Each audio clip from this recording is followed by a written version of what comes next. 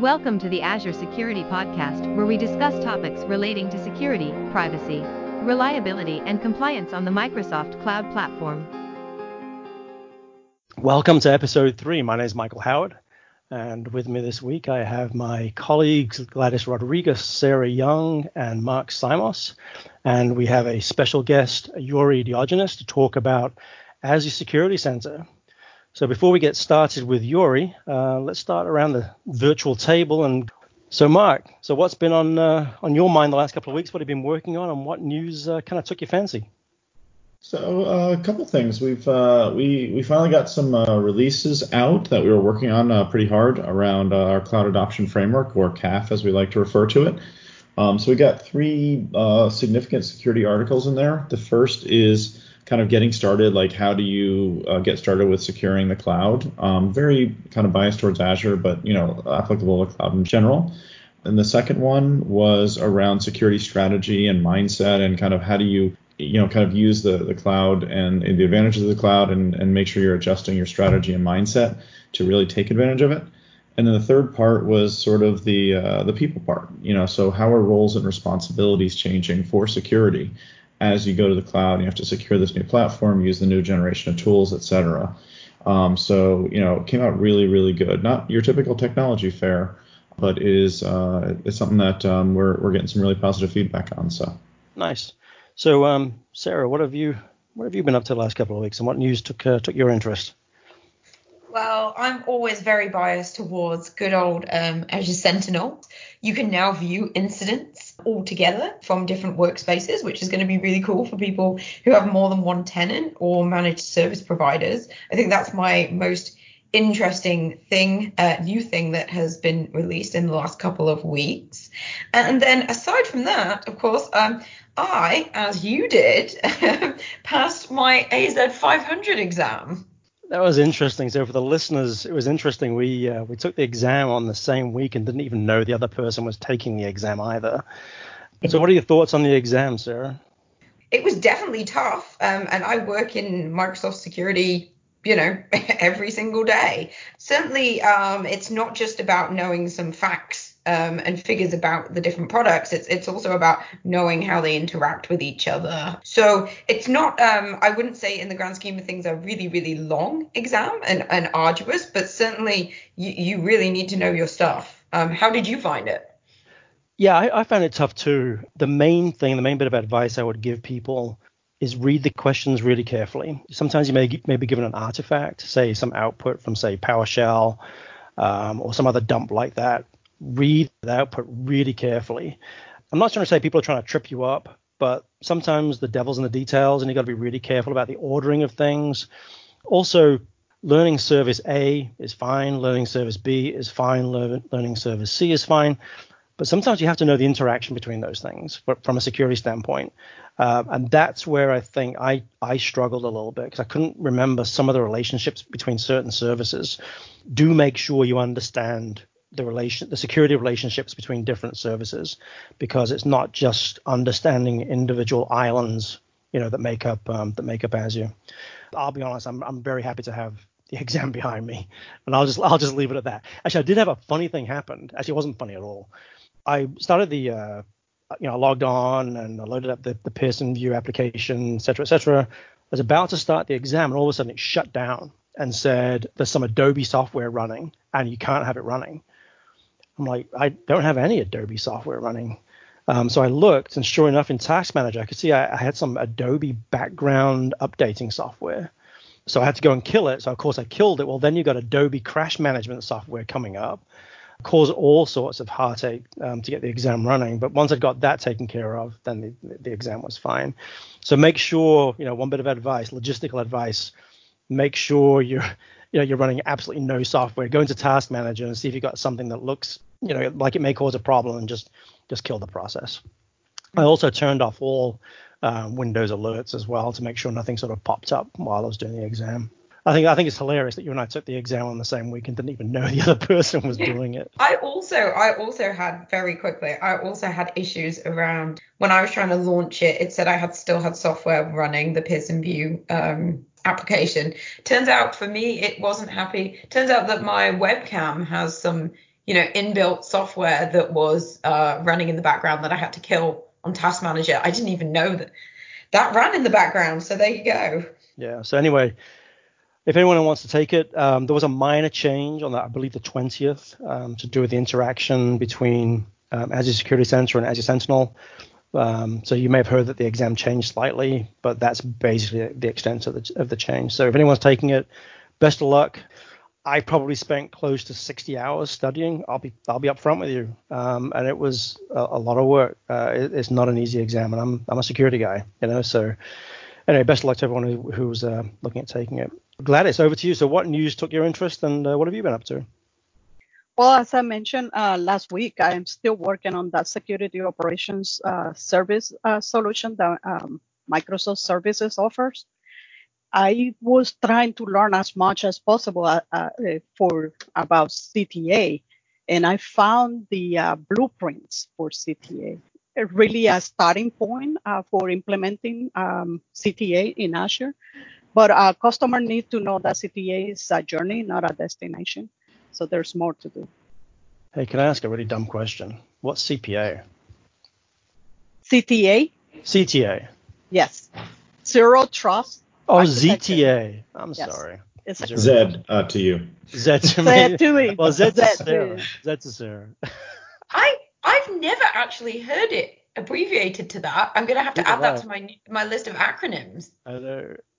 Yeah, I've seen ZTN or ZTN, ZTA. I've seen a couple different things. I haven't seen which one's going to sort of win in the acronym war, but there's a few of them floating around. I don't think it should be an acronym, man. I think it should be Zero Trust. Yeah. I agree, but I think our industry has very strong habits. Yeah, I think you're right. Anything else, Gladys? Mainly learning how they interconnect together. So actually, you were talking about interconnection as part of your test earlier. This is really important in Zero Trust, the interconnection between tools, because we are bringing different signals together. And one of the things that I found out is that Microsoft has this Microsoft Intelligent Security Association, where vendors like Palo Alto, Aruba Networks, Adobe are partnering together in order to build this unified type of a schema and query, so a product can interoperate together and send signals, so it makes the verifications even better. Thanks for that, Gladys. So last week or so, I've been up working, still doing my work with the healthcare organization, onboarding some PHI, personal healthcare information, into Azure, which has now led me down the path of doing some custom crypto work in Python. And I'll say a couple of things. First of all, it's been a while, like it's been about a year since I did any Python work. And it's really kind of nice actually getting back to Python. But the reason why I enjoy getting back to Python isn't because of Python, it's because of Visual Studio Code. That editor is just fantastic. It's just an amazing editor, and it's got really good Python support. So that made sort of me getting back up to speed again on Python really, really straightforward. The other thing, I was doing quite a bit of PCI work, so payment card industry, DSS, with a large customer, and they're looking at certifying individual Azure components. Now, it's interesting because the vast majority of Azure services are certified as being compliant with PCI. But there's more to it than that, right? You can't just say, okay, here's Azure Key Vault, for example. You got to make sure the right buttons are pressed and the right knobs are tweaked and so on and so forth. So we're sort of going through that process right now. It's all good stuff. On the news front, the big one that took my interest this week was an announcement at Build that Azure Front Door has now got a new rules engine added to it. So Front Door, literally as the name suggests, can be a front door into Azure for your solutions that sit behind that front door. But this new rules engine is really pretty cool from an application security standpoint. Everything from enforcing the use of HTTPS, which is a bit of a no-brainer really, but also things like implementing HTTP security headers. So, for example, HTTP strict transport security, cross-site scripting protection header, content security policy, frame options, access control, allow origin headers, all these other security related headers. You can force those policies around those. URL rewriting, basically the whole 9 yards, really. So that's in preview right now. Like everything else that's been discussed so far, there will be notes on the website. So you can take a look at everything that everyone has talked about so far. Also, I'd like to bring up, we got a comment on Reddit about the opening sequence to the podcast, the voice, more importantly. And the comment comes from, and I'm probably really making a mess of the person's name, Tarong Gowans, who made this comment. It says, I hope the use of the default Windows speech for the intro was intended and not just laziness, because I thought it was brilliant. Well, first of all, thank you for saying it was brilliant. And actually, it wasn't laziness at all. In fact, it was the exact opposite of laziness. I had to go above and beyond to actually do it. And it's actually not the default Windows speech either. I actually used Azure Cognitive Services text-to-speech using one of the neural voices. So if you've not played around with the cognitive services, they've got things like emotion or intent in text. They've got text analytics, facial recognition, speech to text, text to speech. It's actually really cool stuff. I'll actually upload the source code that I wrote to do it to GitHub. So with that, I'd like to just cut over and change from the news and what we've been up to talk to Yuri. So Yuri, do you want to give us a brief overview of what you do at Microsoft, how long you've been at Microsoft? Sure. Thanks, Mike, and everyone else for having me here today. I've been at Microsoft for 14 years and a half, basically. I started in 2006 here in CSS Security in Texas. Back in the day, supporting Azure Server. And nowadays, I work with Azure Security Center as part of the CXE PM team, dedicated to Security Center all the time. And actually, I've been working with Security Center for the past 5 years, because before joining my current role, I was actually the technical writer for Azure Security Center team. So when the team was created, I started that team writing the technical articles for Security Center. And then I moved to be a PM on the CXE. Now, you wrote a book on Security Center, right? Yeah, it's on the second edition now. Yeah, we Nice. did one last year, the first edition, and then we have the second edition now. So yeah, that's something that we're probably gonna have to update every year at least. Yeah. And you've also got another book in the works, right? Yes, right now working on the AZ-500 with Orin Thomas. Orin Thomas is he lives in Australia, I think, and he has been at Microsoft for I'm not sure exactly how many times, but he worked in many certification books. He wrote probably around 40 books around certifications and things like that. This is going to be my first certification related book. All the others that I wrote before were more on the technology itself. But it's been a good experience because it's really hard to write a certification book where you give enough tips to make people conscious about the type of things that they should expect on the exam, but you don't give it too much, right? So it needs to be just very precise on the tips. Nice. Yeah, you don't want to give the game away, right? Like, here's all the questions. Mm-hmm. Yeah. So back to Azure Security Center. So I'm going to be honest with you, Yuri. So when it first came out about 5-ish years ago, I remember my first comment or my first thought was, oh, that's kind of cute. But now my view has completely changed. I mean, I think it's fair to say, and correct me if I'm wrong, but I think it's fair to say that Security Center really is a critical cornerstone for anyone who's running on Azure. Is that a fair statement? Yeah, absolutely. It's a must-have. Even if you are only going to utilize the free tier capabilities, you must have. It's a free assessment environment for all your Azure workloads. So there is no reason why not utilize. You have basically secure recommendations as part of the free tier that will allow you to just enhance your overall secure posture. That actually segues beautifully into a couple of questions. So the first one is, when would someone make the decision to go from the free tier to the standard tier? What's the inflection point?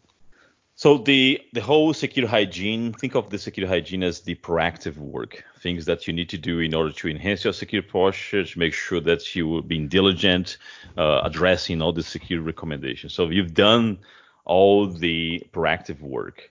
This does not mean that you are 100% secure. It only means that you reduce the attack surface, that you address all the recommendations, and you increase your security posture. But the question now is, how do you really know if someone is trying to attack your environment? And you don't know if you don't have the threat detection, right? You need threat detection for the different workloads. And you need to have threat detection specifically for that type of workload. So if you are monitoring a storage account, you need to have analytics for the storage account. If you are monitoring a key vault, you need analytics for the key vault. So the threat intel must be specific to that workload. Then that's when it justify having this standard here, because now you have all the threat detections capabilities for the different workloads. So now you are covering not only the protection part of the secure posture, but also the detection. And on top of that, you also have all the response capabilities, the workflow automation, other things that you can add on top of that to make sure that not only you are detecting, but you are taking actions quickly to remediate. Yeah, actually, it's funny you should bring up the having sort of workflow solutions. I set up, as I was experimenting for my AZ-500, I set up some alerts coming out of Azure Security Center, just get used to the workflow of it. One evening, it was pretty late at night, it was like around midnight. I just finished experimenting with something. I just deployed something. I was about to head to bed, and all of a sudden my phone just started blowing up. All these text messages coming in. And my wife's like, it's midnight. Who's blowing up your phone? And I said, it's actually Azure is blowing up my phone. It's Azure Security Center basically pinpointing all the mistakes that I've made, deploying some of these Azure services. And so I would say probably of the 6 or 7 messages I got, 3 I really had to go in and change. So yeah, you're right. Part of that workflow is actually pretty nice, even if it is at midnight. So the other question I often get, I probably get this more often than when should someone flip from the free version to the standard version, and that is, okay, so now we have Azure Sentinel. Correct. So what's the relationship between Security Center and Sentinel, and why do I need both, or do I need both? Yeah, that reminds me actually of an event that happened as soon as we released Sentinel GA, and I remember Sarah tweeted a meme that hurts really my feelings when she tweeted that meme about Security Center in Sentinel. I know what you mean. You know what I'm talking about, right? You do remember that I did say this is untrue, Yuri, on that tweet. I remember that. Yeah, I remember that. It was funny, though. It was funny. Yeah. It was. Yeah. But anyway, when people ask this question, it's really a matter of education, right? Because Sentinel is a SIEM platform. Sentinel it should be the location where you're going to do all the data ingestion coming from different data sources. And Security Center is just another data source. So all the threat intel that comes from Security Center is very unique. You're not going to have that threat intel about storage account, about key vault, about VM threat detection if you do not have Security Center. So saying that I have Sentinel, I don't need Security Center, you are really ignoring not only all the threat intel that Security Center provides, but you are also misleading the perception that Security Center is comparable to Sentinel, and it is not. Security Center fits into something that we call CSPM, Cloud Security Posture Management Platform. So according to Gartner, there are 2 major platforms, CSPM for cloud security, CSPM and CWPP. So Security Center fits on both because it does have capabilities for posture management and workload protection. I think about it as, the part of Azure Security Center that does the threat detection response is just like an EDR or a CASB that does threat detection or an identity threat detection or a email threat detection. It's a data source, whereas Sentinel is that sort of broad aggregator as opposed to the deep detection that knows the resource well. Yeah, so we just think of Security Center as another data source for Sentinel, because this is actually what it is. It's another data source where Sentinel is going to do the data correlation, as Mark said. So this week last week was Build. There were some announcements out of Azure Security Center. Do you want to explain to our listeners just some of those announcements, or the key announcements? Yeah, sure. I think one of the features that really was personally important to me, because I first started working with this feature with our developers teams in Israel back in January last year, when we start working on the scenarios that needs to be covered, the alert suppression. So we receive a lot of feedback from our customers that will be interesting to be able to suppress alerts. In other words, so I have a red team on my environment, and I know that this red team is using some tools to do pen tests. Therefore, Security Center is going to flag those alerts. And I know that everything that comes from that social IP address, I know that is part of the red team, and they are doing some stuff, and I know that those alerts are false positive. So it will be interesting to have the capabilities to flag those alerts as false positive and suppress, so to avoid noise, basically, right? And we were receiving tons of feedback on that, and now the feature is available in public preview, so you're going to be able to do alert suppression. So that's an excellent feature. Very long wait for many customers.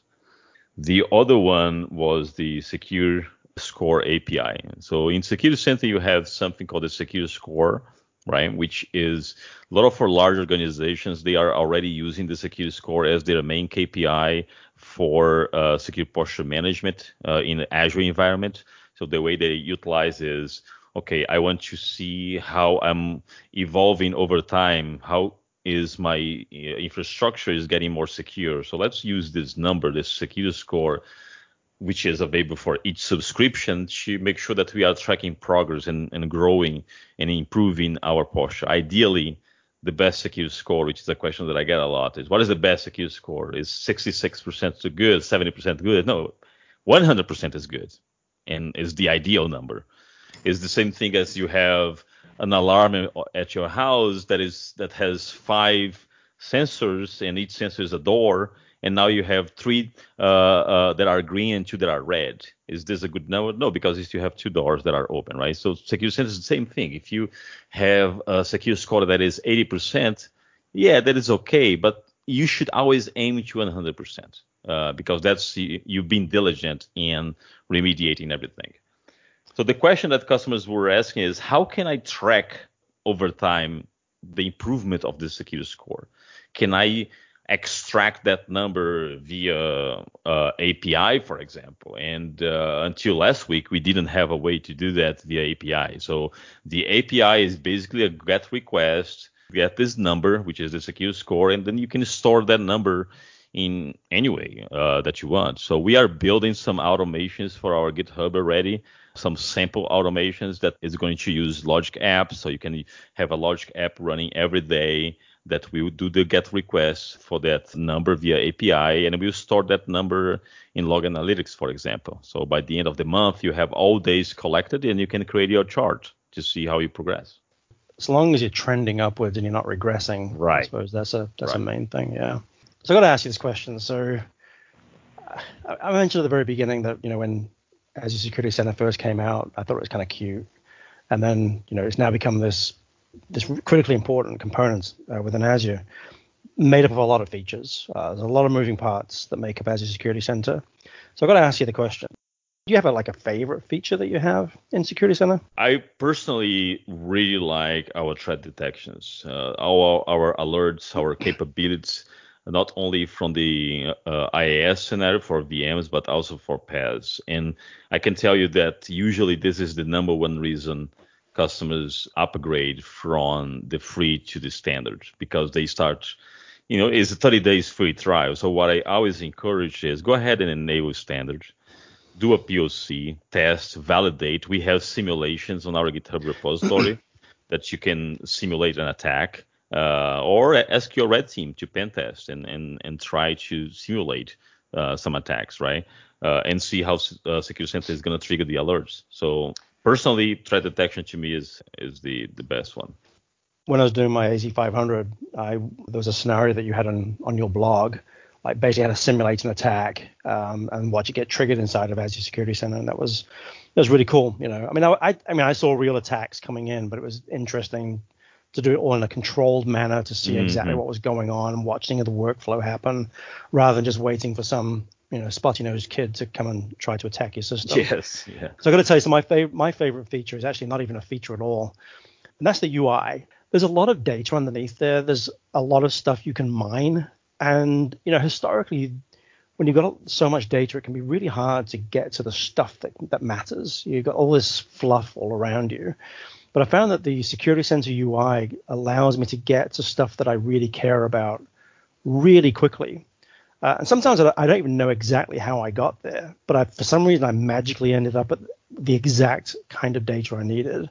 And I think my hat's off to the people who have designed the UI. So please, tell them that, because I think they've done a fantastic job there. That could have been very cluttered. It could have been very hard to navigate, but it's the exact opposite. It's nicely laid out and easier to get to the stuff that I really care about.